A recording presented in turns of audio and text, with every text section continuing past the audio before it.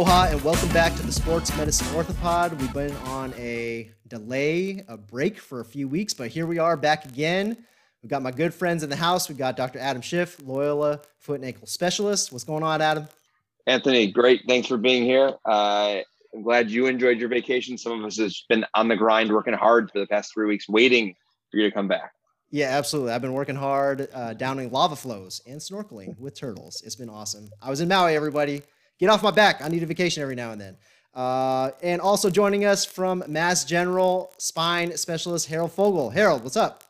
Hey, man. Great to see you guys. Welcome back. You got a little color on your face. You're looking good. Mahalo. Thank you. Thank you. This is actually going to be the first of a 2-segment show. I've got Dr. Amar Patel, a hand specialist, here towards the end of the show. He's going to come on to talk about Jaylen Brown and Kelly Oubre Jr. You know, Adam, you and I have winged it through some hand and wrist stuff in the past, but now we're talking about scapholunate interosseous ligament tears. There's only so much we can get by with our good looks on. Yeah, I mean, the hand is the dumb foot, but I don't think it's a bunion of the hand, so we need to turn it over to someone who knows just a touch more than we do. Absolutely. So I wanted to open it up with Chris Weidman, which at this point is kind of an old injury. It was the fight that I think is notorious now for this gruesome tibia injury he sustained. That's April 25th, three weeks or so ago against Uriah Hall. You guys saw it, I'm sure. What were you thinking when you saw this injury? Man, it's just, every once in a while, it seems there's an athlete that has this gruesome injury that everyone, it's like the car accident. You don't want to watch. And you're like, all right, fine. I'm going to look at it. Remember there's that Louisville basketball player, a couple years ago. Yeah. You see some gruesome stuff like that. But yeah, I mean, it's even more incredible how he didn't even realize it right away. He had to wait until trying to put weight on the foot, and the leg gives out and he falls to the ground is when he realized it. Pretty incredible. Yeah, I think tibia fractures really have this sort of gruesome quality to them. It's such a subcutaneous bone. It's right there. You can see the shin. And so you can see a lot of bones break in the body, but very few have that sort of impact to the general public like a tibia fracture. And when you're paying a lot of money to watch a fight, you hate to see the leg go the wrong way. Yeah, and a lot's been made, obviously, of the irony of the situation. He was on the receiving end of a kick that Anderson Silva delivered and ended up breaking his tibia, and the coincidence of it all and how and why did this happen. That kind of crossed my mind was, you guys ever play that game Pencils when you were a kid?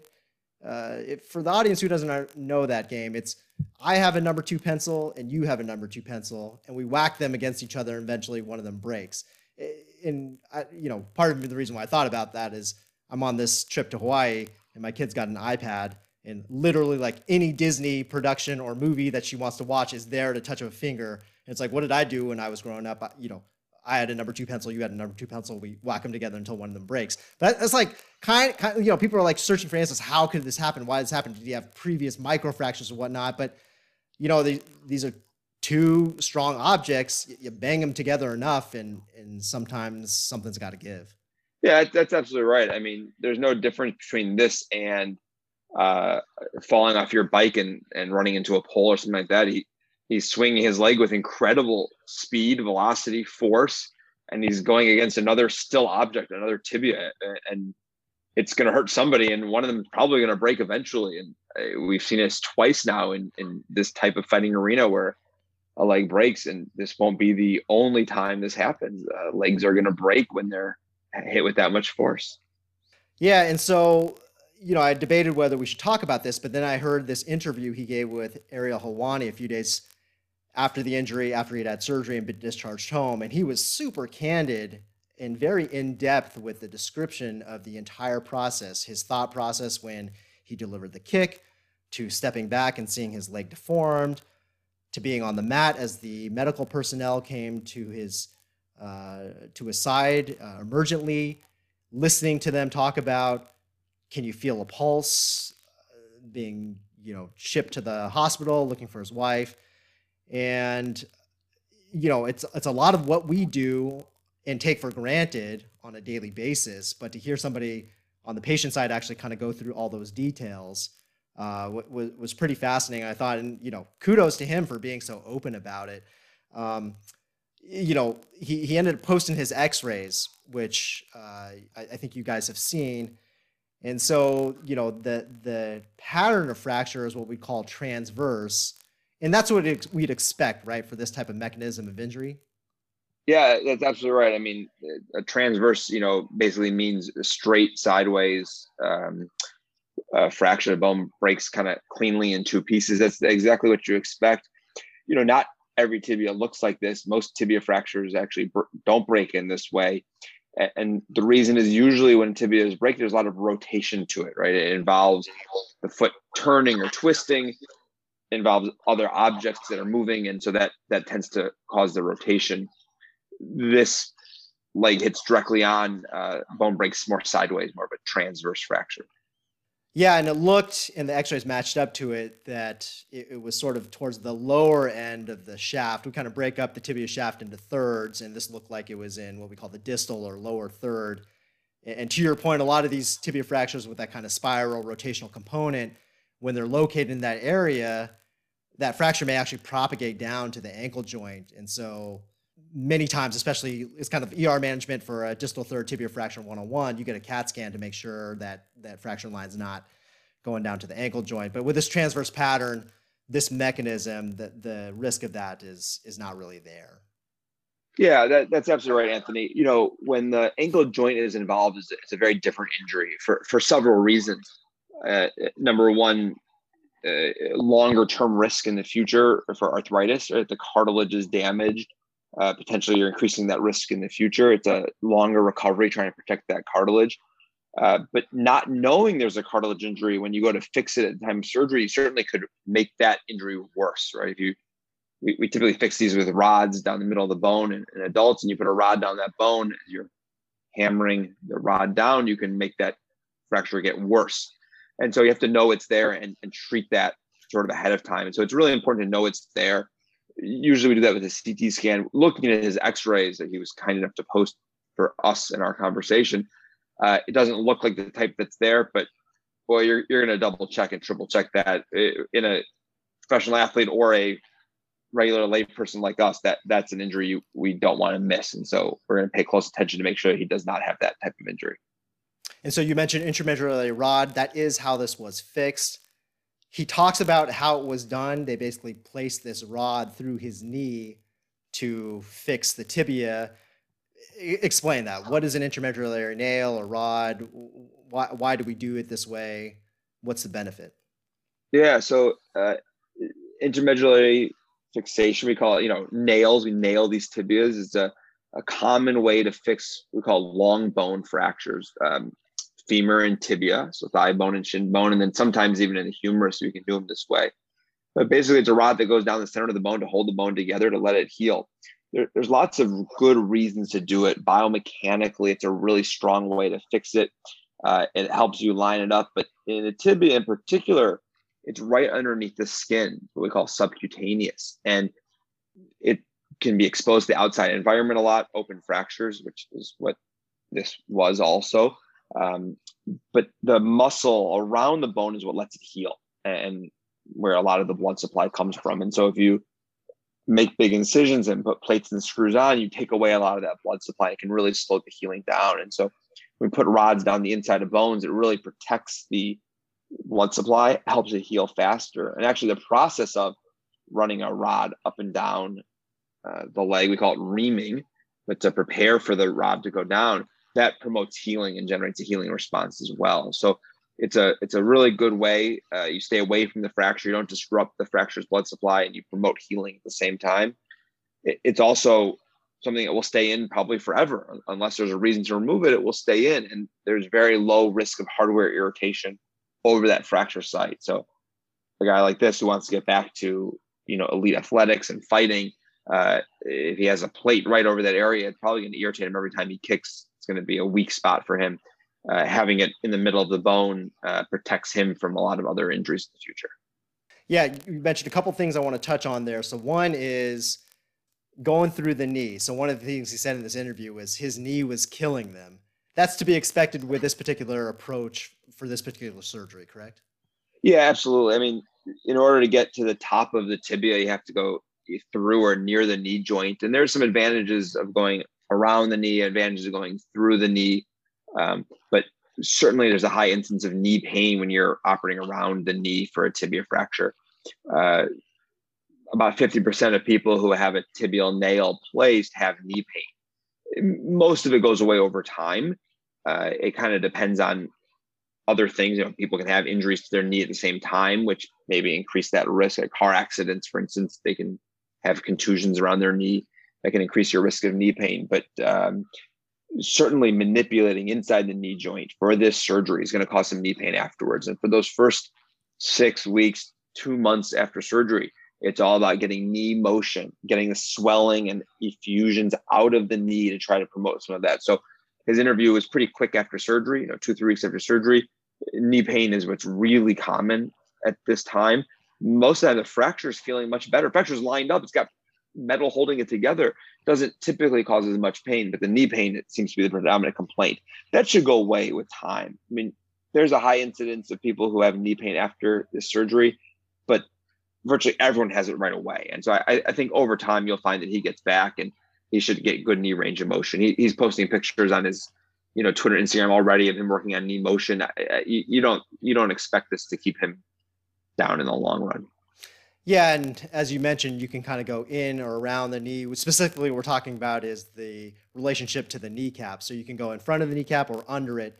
The under approach, we call that suprapatellar. That's what, based on his surgical scars, which he was kind enough to share also with Ariel Helwani, it looks like he had the suprapatellar approach. The risk for knee pain seems to be a little bit less, but it's still there with this approach. And just like you said, you got to violate the knee joint to get that nail in, and it should improve with time. The other thing you mentioned that I want to get back to is that this was an open fracture, which when I first saw the injury, I couldn't tell at first, but it makes total sense. You could see how deformed the leg was. It doesn't take much imagination to imagine that some of those tibial shards are going to be poking through the skin. We've talked about open fractures before here, Adam.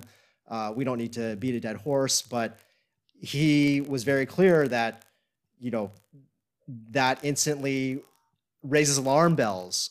He talks about being rushed to the hospital and begging the medical staff, just take me to the OR, sedate me, put me under as soon as I can. But probably because of lack of availability of an OR, like operating rooms aren't just standing open waiting to fix professional athletes who have catastrophic injury at the drop of a hat.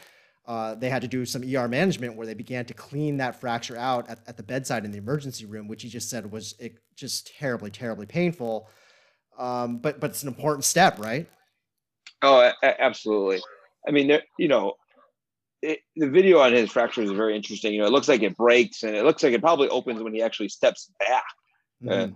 The foot goes one way, then he steps back, the foot goes the other way, and that's when it looks like his tibia pokes out of his skin. Once that environment is broken, the outside world and the inside world start to sort of communicate. Your risk of infection is a lot higher. And there's things you got to do to try to decrease that risk. One is to wash it out and get it cleaned. You can imagine what a UFC ring is like, right? There's sweat, there's blood, there's bacteria. I mean, it's not a clean environment. And so you want to kind of clean the surrounding skin and make it as healthy as possible. And obviously starting antibiotics, right? Those antibiotics should be started really quickly. That's probably the thing that leads to, decreased infection more than anything. And then, you want to get it stable, splint it, make it lined up. That usually takes away a lot of the pain. Major injuries need to go to the operating room emergently. And if he didn't have a pulse, or if he, had what we would call compartment syndrome that we've talked about before, those are potentially limb and life-threatening injuries. Those need to be done emergently. But just an open tibia fracture does not need to be done emergently. It should be done urgently. And this happens in the middle of the night. When you take someone to surgery emergently, there's things you violate, right? We don't care if a patient's been eating or drinking because it's life or limb threatening. In an ideal situation, we don't want someone to have eaten or drinking right away. You want it out of their stomach. It decreases some of their risks associated with anesthesia. And so this guy's getting ready for fighting. He's clearly been drinking, and hydrating that day. He's been eating. He's prepared to fight. To take him on a full stomach, there's some risk to that. So, waiting is probably a good idea, unless it can't wait. The other thing is this is becoming a middle of the night. It's a nighttime fight, goes to the hospital. By the time all of this is worked out, it's the middle of the night. And, as surgeons, we know we probably don't do our best work in the middle of the night. I mean, I think we're capable and we do a good job, but it's always better to be well rested if we can. And so if you're operating on an elite athlete and you can do it first thing in the morning with your A team, right? Nurses who you typically work with, who are familiar with this type of surgery, anesthesia, who is on the top of their game, as opposed to middle of the night, everybody's a little bit tired. It's a better, healthier environment. So there's advantages to waiting. Obviously, if you can't, anything emergent, that's what we're prepared to do. And that's what the emergent team is there for. But if it can wait, it's certainly more ideal to wait for a lot of reasons. Yeah, and the stakes are extremely high in this situation, particularly with doing a good job with the surgery. And we'll talk about why in a second. We as surgeons, we always want to bring our A game. We always want to do our best with every surgery for every patient, regardless if they are a UFC star or whatnot. But there are definitely some surgeries with more room for error. Now, Harold doesn't do any of those types of surgeries. He's a spine surgeon. Every one of his surgeries is high risk with, he's got to be sharp and on his A game at all times. There isn't the risk of a tibia of spinal cord injury or paralysis, but in this case, one of the things that Chris Weidman was talking about was a concern that the tibia doesn't heal. And the reason why he's concerned about this is he's had like 70 injuries and 53 surgeries. He's been around the block when it comes to surgeries. And this is the most serious one, but he has had some complications, in particular for one in his wrist. I think he ended up having some sort of ligament surgery around his thumb. 2 months later, it was discovered that one of the bones in his wrist was dying. Now, this sounds a lot to us like the scaphoid, a bone with a very poor vascular supply. And if there was an injury missed to that bone, a subtle fracture or something, that could lead the scaphoid to die because of this poor blood supply. It doesn't have a great ability to heal itself. And he had to go back to surgery to basically get that taken care of. We're speculating here again. We're not good risk guys, but there are certain times where you may have to excise the scaphoid, fuse other bones together, joints in the wrist to stabilize the wrist with the absence of the scaphoid. It kind of sounds like that's maybe what happened. So he asked his surgeon straight up, hey, is there a chance this tibia might not heal? To which his surgeon said, honestly, yeah, actually there is. And he put it at about 5%. The kind of numbers I've been looking at are maybe like 2 to 10%. So it's definitely 5% in there. And one of those risk factors is if you don't line up the bone pretty damn perfectly. And his x-rays look money, right? They look like it is lined up what we call anatomically, which is about as good as God can make it. But that's one of those things that you as the surgeon, you have to get right when you're doing this surgery. There isn't much room for error. Yeah, that's absolutely right. I mean, there's a lot of risk factors for non-union, particularly for tibias. And these come in all different shapes and sizes, right? We have people who break their tibias fighting. We have people who break their tibias slipping on a sidewalk or going down a stair. We have people who break tibias in high-speed car and motorcycle accidents. So, not every injury is the same, but certainly a component to how well it's done affects the healing, right? If it's done well and the bones lined up nicely, and it's in its normal native environment, it's going to want to heal better. If the bones are touching or they're nowhere near each other, probably not going to heal as well. So your job as a surgeon has a lot to do with it. It being open certainly increases that risk factor of a non-union. Again, at higher risk for infection. When it opens, some of that blood supply around the bone gets disrupted. So that's certainly another risk factor as well. The pattern of the fracture, the way that bone breaks, is a risk factor also. Breaking completely horizontally or transversely is a higher risk than if it breaks at an angle. And for a couple of reasons. One is the angled ones are typically a little less high energy, right? It's more of a rotation, someone tripping and falling. The transverse ones are usually higher energy, whether it's high impact fighting or a motor vehicle collision.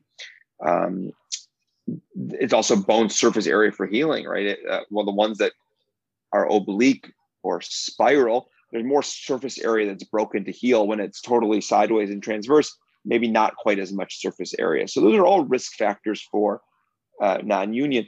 The most important ones, though, are things we can't influence, and that's who breaks their leg, right?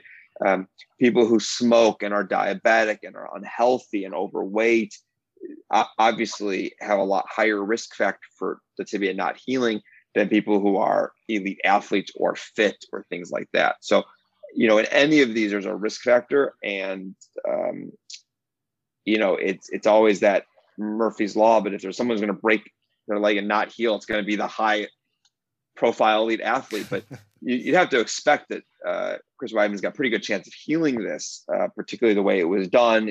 His surgeon did a great job. And he's a, young, healthy, active guy. This is not the scaphoid. It doesn't carry that risk of avascular necrosis like the scaphoid does. But, you better bet these guys are being watched very closely to make sure they heal and doing everything they can to heal.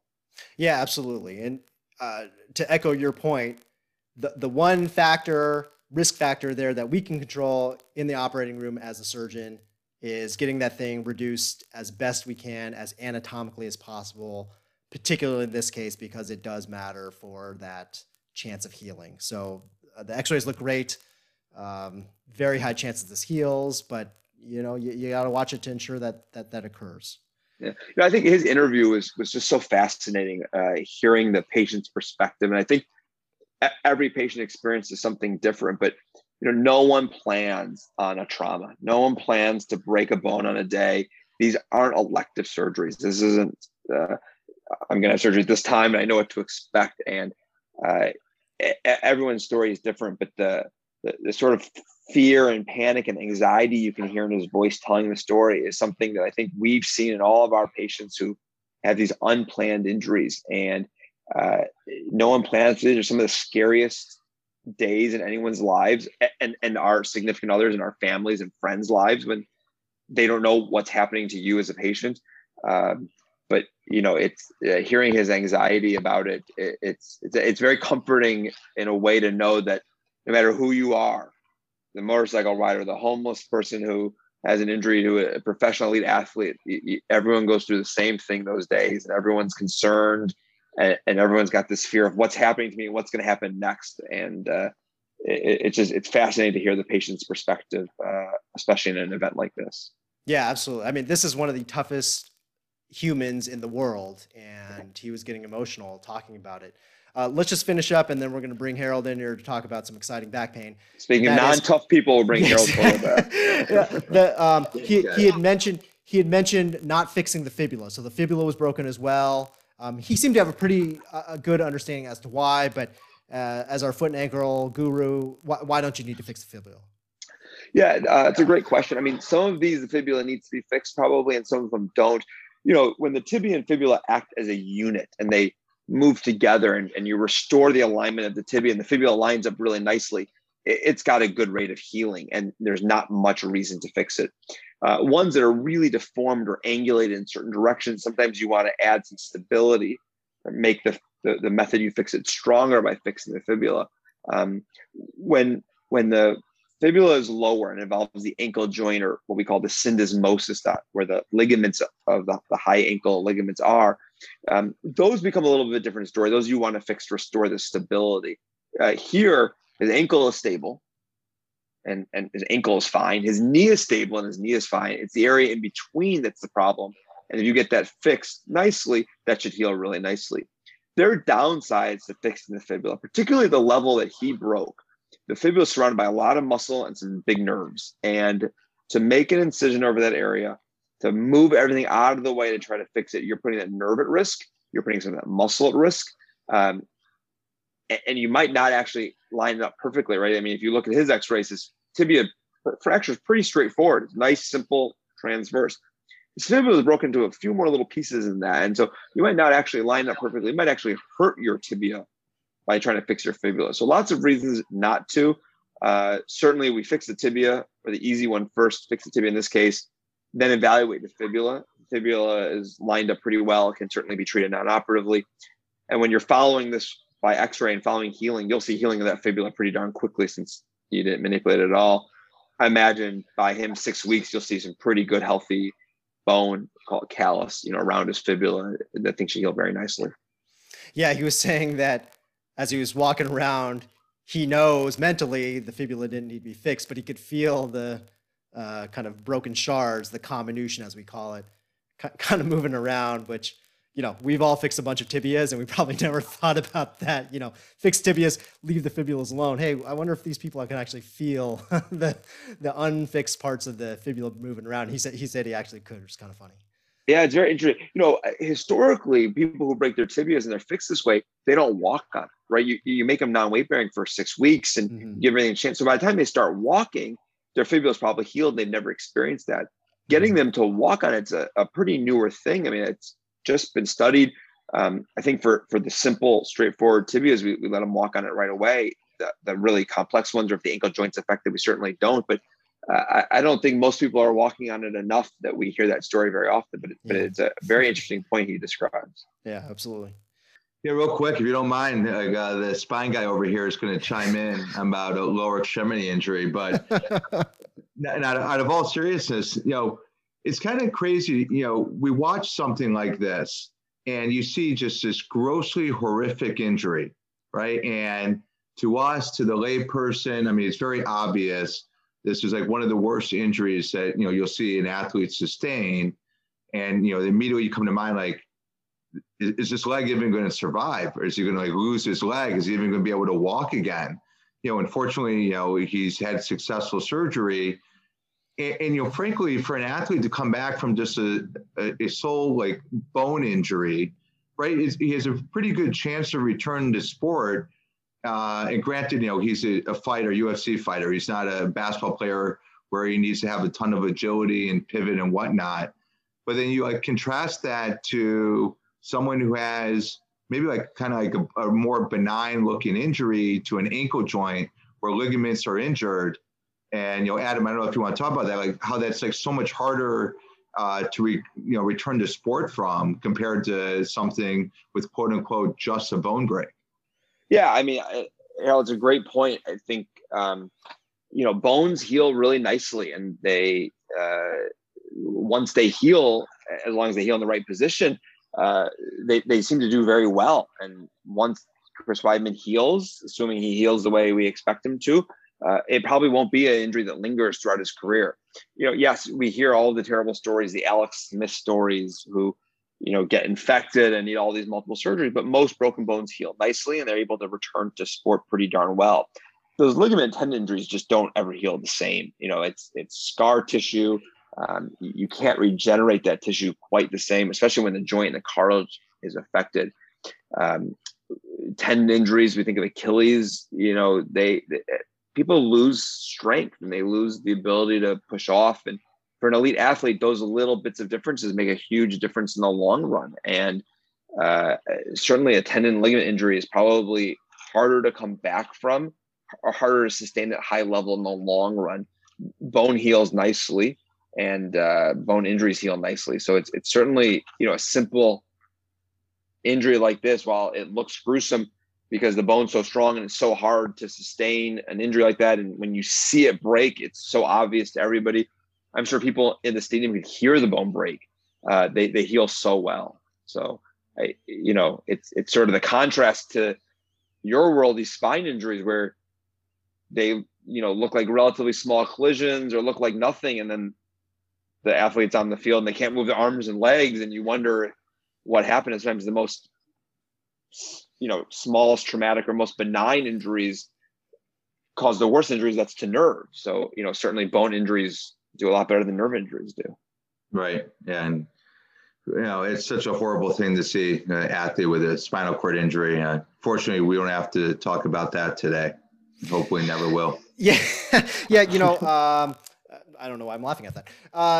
Harold, just as sort of a personal question, do you think about that, the stakes of your surgery, well, like when you're in a case or just, when you're having food for thought, thinking about life, do you think about how great the stakes are when you're operating on somebody's spine?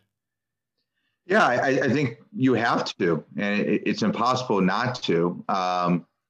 It's not that it's on the forefront of your mind, with every thing you do in the surgery, right? You're focused on the thing that you're doing, but it's always in the back of your mind that, there's, a lot at stake here. And, just so in any surgery that any surgeon will do, there's risk in every part of the surgery. But a risk to a spine surgery is unique in that it can have catastrophic effects on a person if there was ever an injury to the spinal cord or even just a single nerve root. So that's a risk to a surgery that, you should always pay attention to, and hopefully we'll forever avoid in surgery and never have to realize that complication.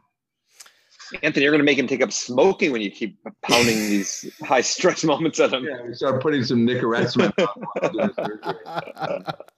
on. Well, lower stress, quote unquote, spine topics today is, I don't know, Harold, you can kind of tell us if back pain is really spine related.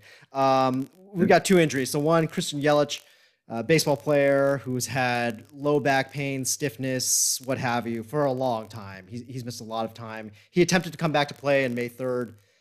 Didn't go well. He went back on the 10-day injured list. He just started a rehab assignment in AAA level yesterday, I think. So he's on his way back, but it's been a long road. And then Serge Ibaka just returned to the Clippers after missing 2 full months of the NBA season for basically the same thing. I'm not sure if Ibaka had an MRI, but Christian Yelich did, and the reports are that there was no structural damage. Anybody who follows sports sees these guys with back strains, particularly in baseball, it seems. Back sprains, spasms, what have you. Like, what gives?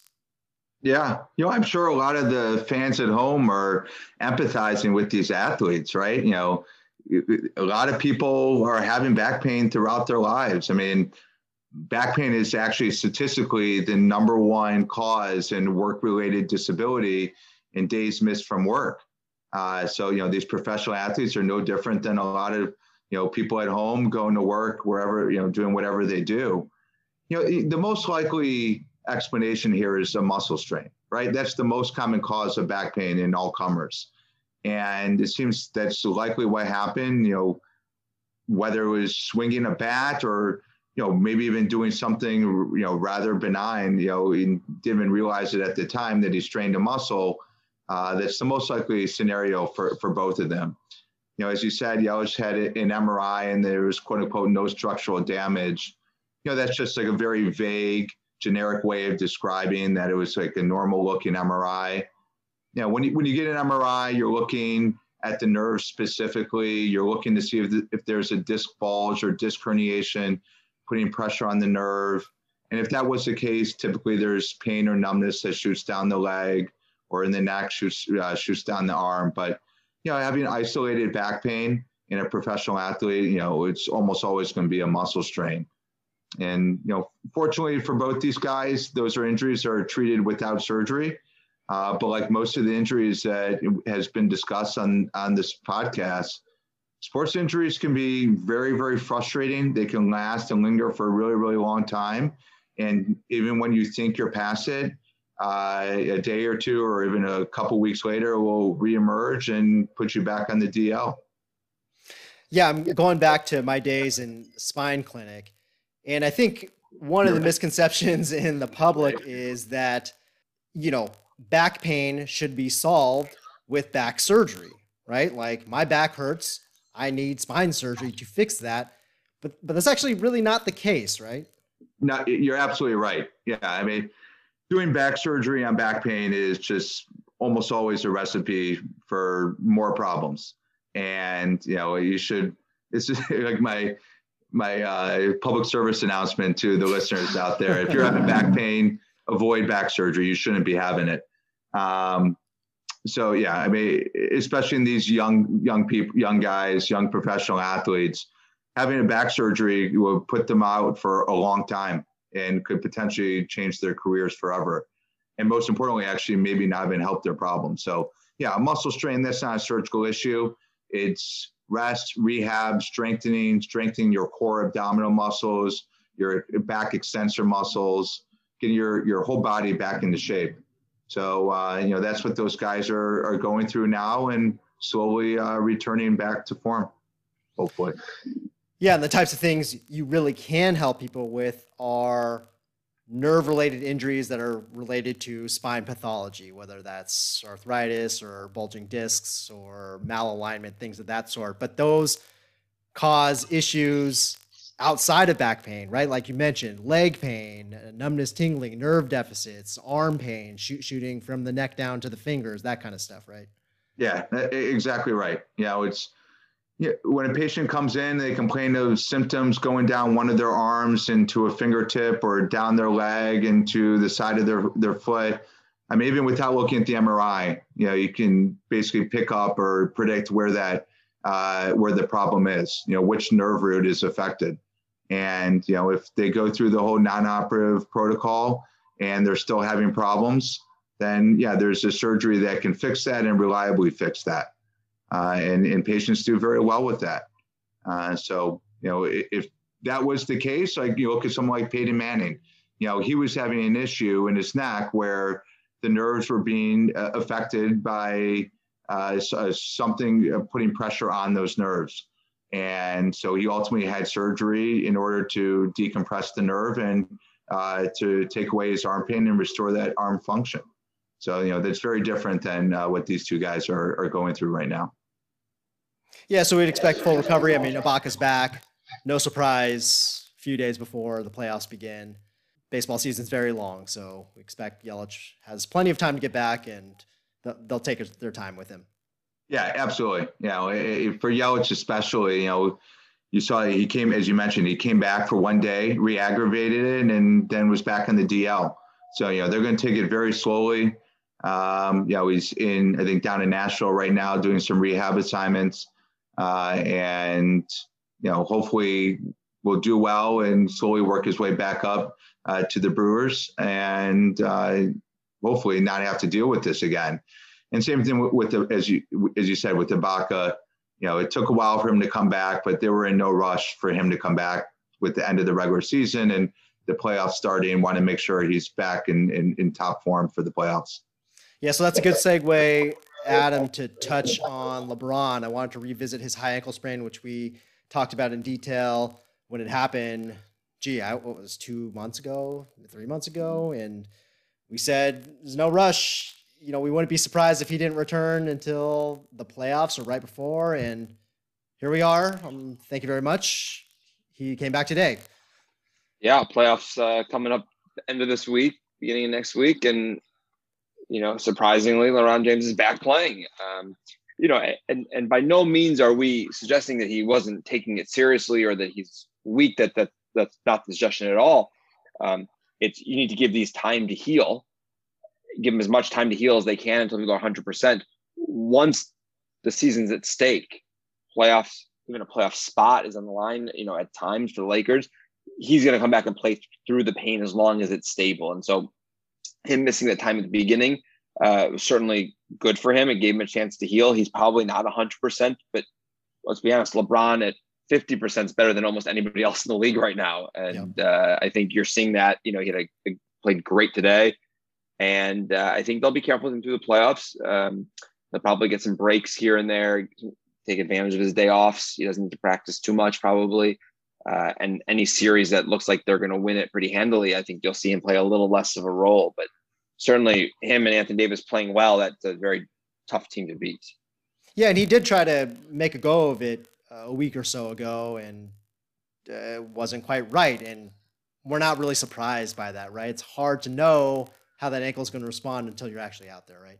Yeah, it's absolutely right. I mean, I think we saw that earlier this season with Jimmy Garoppolo, where he kind of come back a little bit and then not, be quite himself. These take time, and you can't simulate professional sports until you're playing professional sports. You can do the drills, but when you're playing and you're competing, you're going to the higher level. And he probably has met all of the goals that he needs to meet in the training room. He's probably been able to do almost everything he wants to do on the practice court, but when he gets in the game and he's just trying to step it up and he's trying to compete a little bit more, it just flared up a little bit. And so absolutely right. Test him, see where he's at, give him some breaks. Him playing a week or two ago was exactly the right time, because if he played great and he felt fine, he's back ready to go. If he's not, he gets another week or two to recover before it matters. And now, they're fighting for a spot, a play-in spot still, but seeding is on the line right now, and he's back with a couple games to go just to make sure things are good. I think he'll be back in the playoffs, and I think you're going to see LeBron of old back.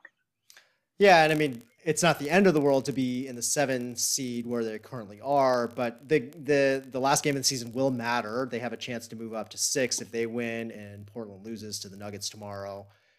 The Lakers, a team of that caliber, they really don't want to be in the play-in tournament. I mean, LeBron's been pretty vocal about that. And the reason is that, anything can happen in a 1-game series. And, they're going to match up with the Warriors. They're a better team than the Warriors, but right now, Curry could go for 40 or 50 at any point. They're getting these great performances out of guys like Wiggins and some bench pieces. And the Warriors have beat the Lakers once this season already. And then you roll the dice again in another 1 game if you end up losing that game. So they'd be much more comfortable if they're in the 6th seed with a guaranteed 7-game series coming up. Again, not that it's the end of the world. If they're the 7th seed, they probably still advance, but a little less stress to go in as the 6th seed. Yeah, I mean, it's stressful 1-game series. We see it, now in basketball, Major League Baseball in the wild card. Boy, for fans, these 1-game series are really exciting. It's like the NCAA tournament all over again. Yep. I understand why the players aren't happy about it, but this, gets more teams involved, and the first round of playoffs can be a little boring for fans. Usually the team that you predict wins, the games aren't usually as close as you want them to be. Now you've got some high stakes games early. It kind of draws some fan interest. I think the playing time, I'm sure the players would hate to hear it, but not that they care what I think, but the playing time is exciting. These are exciting games. But if you have a bad ankle and you're not sure how well you're going to perform, it'd be nice to have a 5 or 7 game series to feel it out as opposed to 1 game on the line. Absolutely. Harold, what's the environment like around the Celtics? What's the mood like in Boston? Well, it's been like an up and down season. And, frankly, I think with the injuries, people don't have a lot of high hopes for the playoffs. So, Boston fans will always stay loyal and cheer their team on. But I just don't think that there's the expectation that they're going to advance too far in the playoffs. And look, if I'm wrong, you can play the tape. Like a month from now, I'll get ridiculed, walking down Charles Street in Boston. But I think just the team is probably not capable with the injuries to go too far. Yeah, so stay tuned to part 2 when we bring Dr. Amar Patel, our hand specialist, on to talk about Jaylen Brown. Just a bad injury. Thankfully, it's on his left wrist. Well, fellas, really good to see you. Thanks for staying up late on your Central and East Coast time to cater to my Pacific Coast time zone. We're catering to the fans, Anthony. That's right. Always we're making sure your parents know everything about the current injuries out there. All right. Any parting thoughts, fellas? No, it's good to be back. Good to have you back. And, you guys stay well. Looking forward to the next one. All right, guys. Check us out on Instagram. We're at Sports Orthopods, Twitter, and Gmail as well. And stay tuned for part 2. I'm happy to introduce our special guest today, Dr. Amar Patel, a good friend of mine, actually all the way back from our days at Jefferson Medical College in medical school in Philadelphia. It's now known, I think, Amar, as Sidney Kimmel Medical College. Jefferson, by the way, is like one of the oldest and most traditional medical schools in the country, and it's now known as Sidney Kimmel. Amar, how you doing, man? Good to see you. Great, man. Thanks for having me on your show. I've been following it. It's great content, and obviously coming from someone so smart and successful like yourself really makes a difference. And I will say Jefferson is the most oldest and traditional medical school in the nation, but you know what's not traditional is your ball game. You are balling out in med school all the time. Like, where is this kid coming from? And you were just on fire for 4 years in med school. So I still remember that. This is why we had Amar on the show. He's actually not going to add any content just for him to say all those things. So Amar is an orthopedic surgeon like myself, but he is a hand specialist, Miami residency, Indiana hand fellowship, and now in private practice in Orange County, where you're originally from. So how's it been going back to the homeland in Southern California? Definitely, it's great to be back home. Just like yourself, from California is home for me, and it's nice to be back home and taking care of patients in our home area.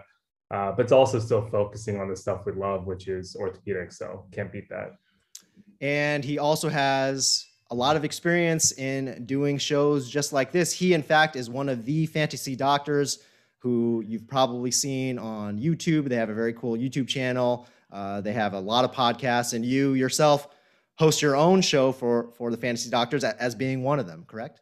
Yeah, so we kind of started with the NFL, but we branched off to NBA, MLB, NHL. So I kind of helped run the NBA portion when the football season's still kind of developing. So it's been good, and getting good content out there, and a lot of learning, and it's fun. Always fun to work. Right. Yeah. These guys do a great job. They have very extensive and in-depth coverage. So definitely check them out if you haven't yet. And the last thing I want to say about Amar is he is like 27 years old. Doogie Howser was a fictional tale. I think there's a newer show with Freddie Highmore that's kind of like the same thing. Amar's actually it. He, went to like 1 year of undergraduate, then immediately to med school. I'm exaggerating, but he is very young. You had an accelerated path to medical school. How did that work? Yeah, so kind of coming from California, I went to this program in Pennsylvania where they give you admission to undergraduate and med school from high school. So, it's kind of this thing that helps you guarantee your admission and not have to stress out about college so much. So, it's a good experience. Definitely have a lot of friends with the program and look back really fondly upon it. Yeah, we had a good contingent of our class at Jefferson was in this program that Amar is speaking of, and they were like kids, but super smart kids and just universally good people. And it's great to see all the success you've had, Amar, and I'm happy to have you on the show. Thanks. Yeah, ready to talk about some cool sports stuff. And thanks for having me on the show. The show has been awesome, and I like the direction you're going with it.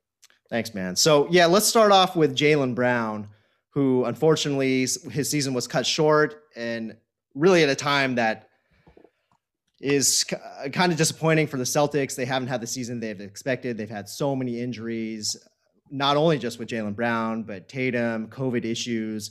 And unfortunately, Jaylen Brown's season is being cut short. So he had a left wrist scapholunate ligament, what we sometimes call scapholunate interosseous ligament tear. It's not clear when it occurred. May have happened in April against OKC. There's a clip of him going up for a contested layup in traffic. He kind of gets pushed from behind and falls onto that left wrist, and he's clutching it. But he ended up, continuing to play, and the snagging injury eventually turned into something that shelves him. Surgery this past Wednesday, and they're saying expected return in about 3 months. So I'm gonna kind of break that down for us. Like, what is this scapholunate ligament? Why is it important? Why does it necessitate surgery when injured? Yeah, so this is kind of one of the worst injuries you can have in your hand. And when we see these injuries as hand surgeons, we really grimace because we also know that even though we can fix it, people don't always do great from it. So if you look at the hand and wrist, I'll try to be quick with this. You have your thumb kind of on the one side of the wrist and your pinky on the other side of the wrist. And smack dab in the middle is this extremely tight ligament called the scapholunate ligament. It connects the bone called the scaphoid and the bone called the lunate. So they move in the same direction all times. So you can imagine when a ligament like that is torn, those bones separate and kind of do their own thing. And that changes how your wrist works and eventually causes pain. And left untreated, it can cause arthritis and kind of a lot of weakness over time. So the issue is that we know he has a tear. A lot of people can play through minor tears, but he must have had a large tear that needed surgery basically as soon as they knew it wasn't going to heal. The surgery is not too hard to do. You basically go in and repair the ligament or suture it back together and either secure it with a variety of different ways with wires or implants that kind of brace the two bones together. But the problem is that this is not a long-term solution that works really well, unfortunately. Yeah, and my hand and wrist knowledge is not what it used to be during my residency days, but from my recollection, this is sort of a question of stability, right? Like you mentioned, this ligament binds that scaphoid and lunate bone together. If left to their own devices, not bound, they want to move in opposite directions. I think specifically the scaphoid wants to kind of dive down, what we call flex, and the lunate wants to go in the opposite direction. I think that's right? Yeah, exactly. So the scaphoid always wants to move in one direction, the lunate in the other. So if the scaphoid flexes, that means the ligaments tear, and then the lunate goes backwards, extends. So you're not really keeping the same relationship. And that's the issue with it. We have this way of that we think we are anatomically recreating the anatomy, but the issue is that whatever we're doing and whatever we've done for the last 20, 30 years hasn't always stood the test of time. There's a 10 to 20% chance, 10 to 20% loss of range of motion and 10 to 20% loss of grip strength, even in the best outcomes. And the risk of recurrence is probably about 10 to 15% of the ligament, 10 to 20% of the ligament splaying apart again. Whether that causes issues immediately is not known, but probably the most famous example of someone who had something similar is actually Isaiah Thomas with the Pistons back in the 80s. The techniques and surgery weren't as good, and he eventually needed a partial wrist fusion that actually ended his career. So there's kind of like an untold story about it that we learned later, but there's a lot going on even for players back then that just couldn't get the right treatment for it. I guess the good news for Jaylen Brown is it is his offhand. He's right-handed. This is his left wrist, but that's pretty concerning what you're telling me. Yeah. So I think the best news we have, just like you said, is his off wrist. So it shouldn't affect his shooting. And I think he's going to be fine for his career. But this can act up later. And there's always a chance if he falls hard that it does happen again, which could be detrimental. We just don't hear about surgery being performed too much on this. Probably the last one I heard about last year was Bojan Bogdanovic with Utah Jazz. And it was on his, I believe, on his shooting hand. And his 3-point percentage was down for the first third of the season until it kind of lifted back up.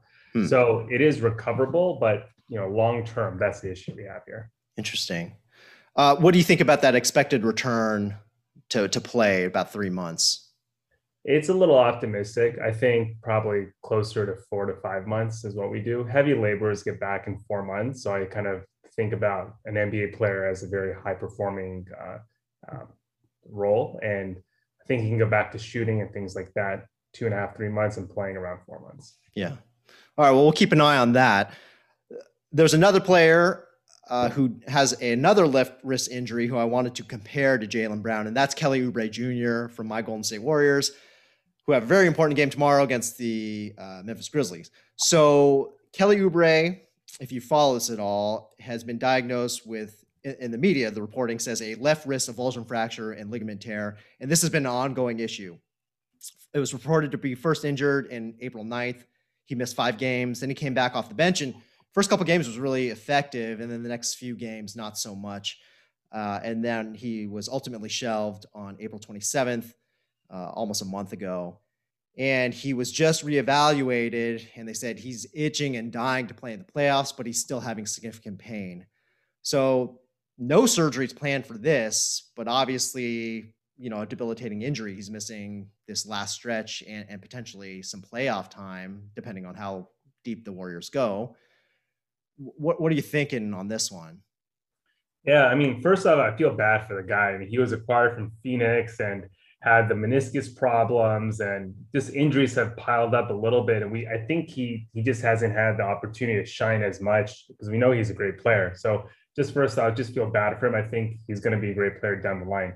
But from my initial impression, they're talking about a small piece of bone that broke off on the wrist with a ligament. And if it's non-operative, my instinct would be that this is called a LT ligament or lunotriquetrum ligament avulsion. So if you think about the wrist, the scapholunate ligament was on the thumb side. There's another ligament just next to it on the small finger side called the lunotriquetrum ligament, which connects that lunate bone to a bone called the triquetrum. It works in the same way as the scapholunate ligament about keeping things just steady. So typically we see these injuries where a small piece of bone attached to the ligament breaks off the lunate, and that almost always heals fine without any long-term issues. The concern is that this is still a broken bone and it still hurts. And really, even for my typical patients, it takes 6 weeks, 4 to 6 weeks for the pain to go away, and then a couple more weeks for the motion to come back. So Kelly Oubre is just over a month. So there's an outside chance he can play against Memphis, but I think they're probably holding out more about hopefully getting him in for the playing game schedule. But long-term, no issues. I think it's just the timing's not great. Yeah, and unfortunately, Kelly Oubre happens to be left-handed. So shooting, handling the ball, NBA players handle the ball with both hands, but he's going to be left-hand dominant. This is going to be a problem because of the pain. Yeah, and I think the pain's a big thing because this ligament's going to heal, but if you can't perform when you're on the court, it's not going to be great. So I think when he does play, they'll probably get him back, bench role and hopefully just relief guy in case they need it. So that way, I wouldn't be surprised if he does come back against Memphis just to be there.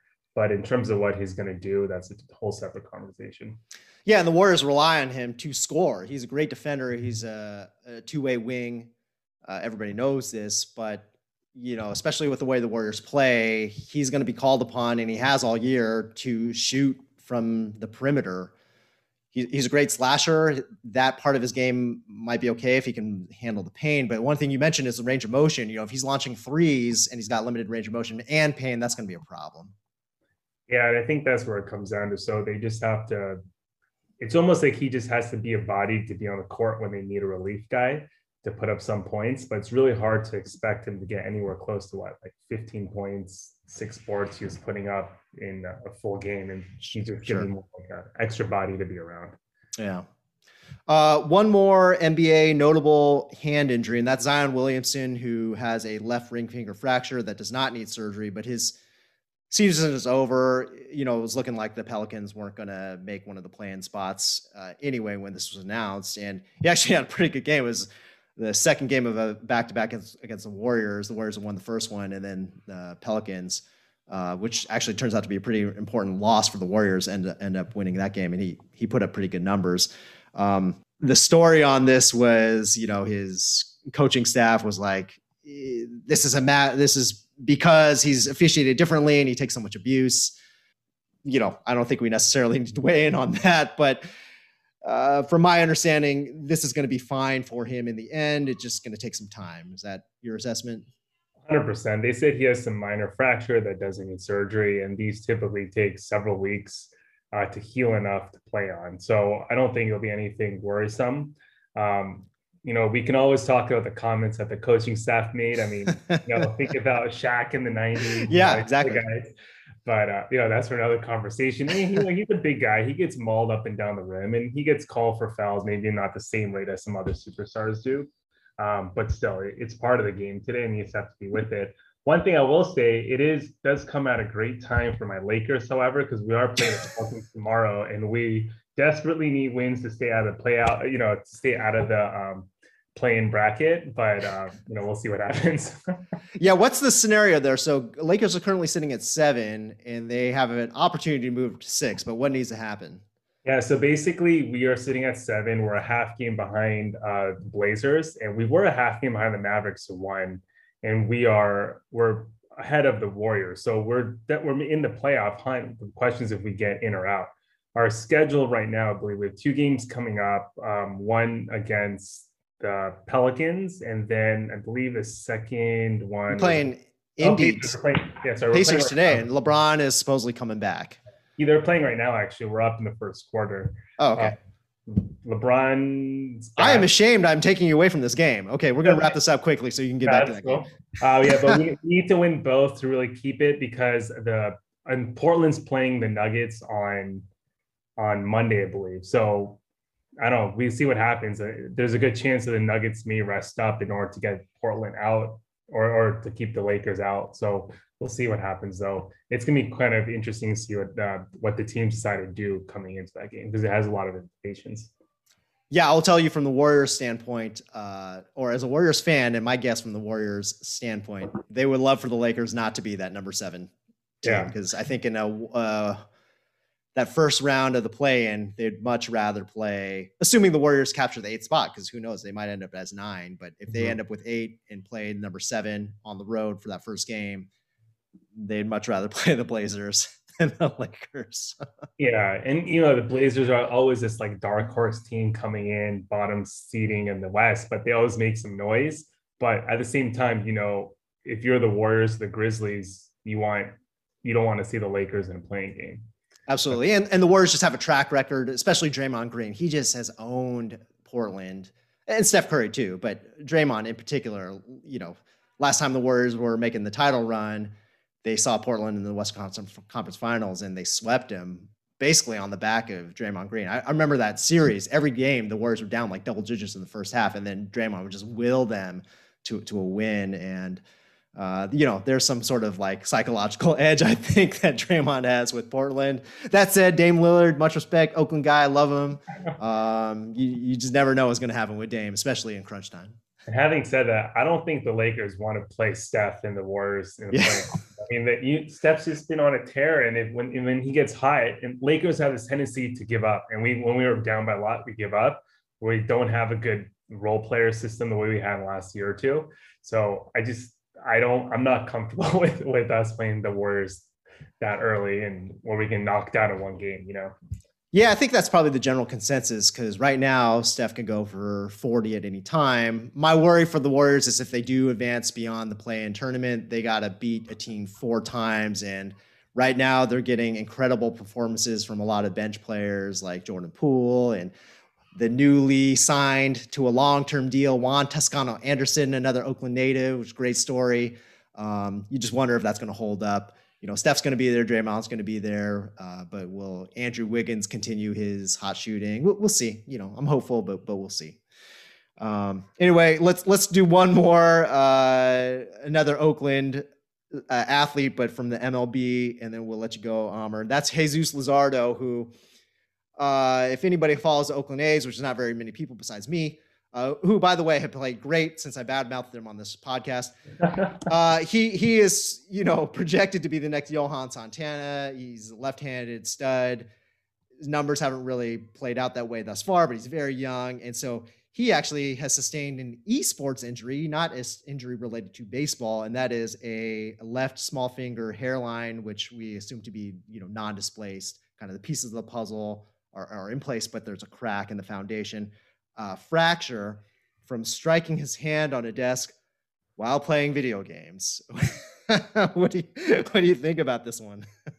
Dumb mistakes happen. Luzardo said it was the dumb mistake, and at least it won't be anything detrimental long term.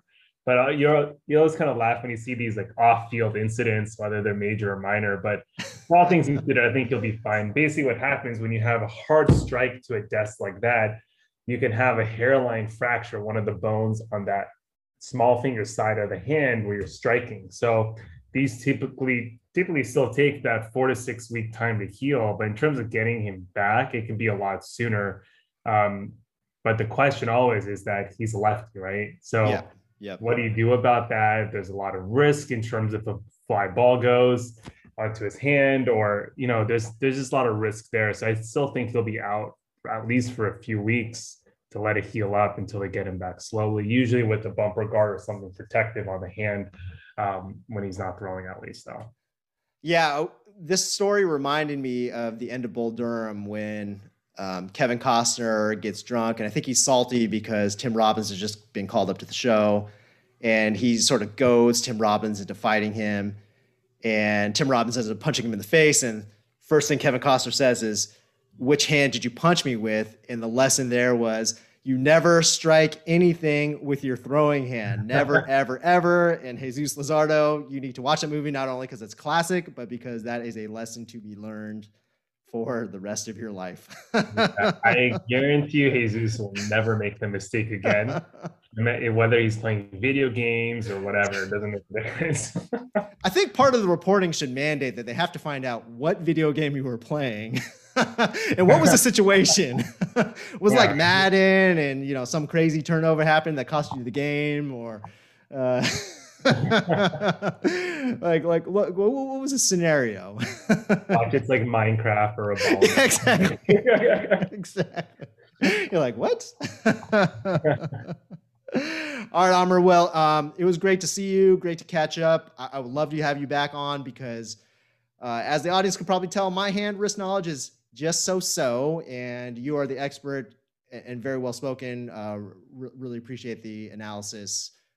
So please come back next time. I'll call you. Yeah. Thanks, Anthony. And for everyone out there, Anthony's done such a great job with this podcast and has really grown to something really cool. So congrats to you, and looking forward to hearing some more great podcasts from your group. Yeah, absolutely. Thanks again, man. Check out the Fantasy Doctors. Amar will see you next time. Mom and Dad, have a good night. Bye-bye.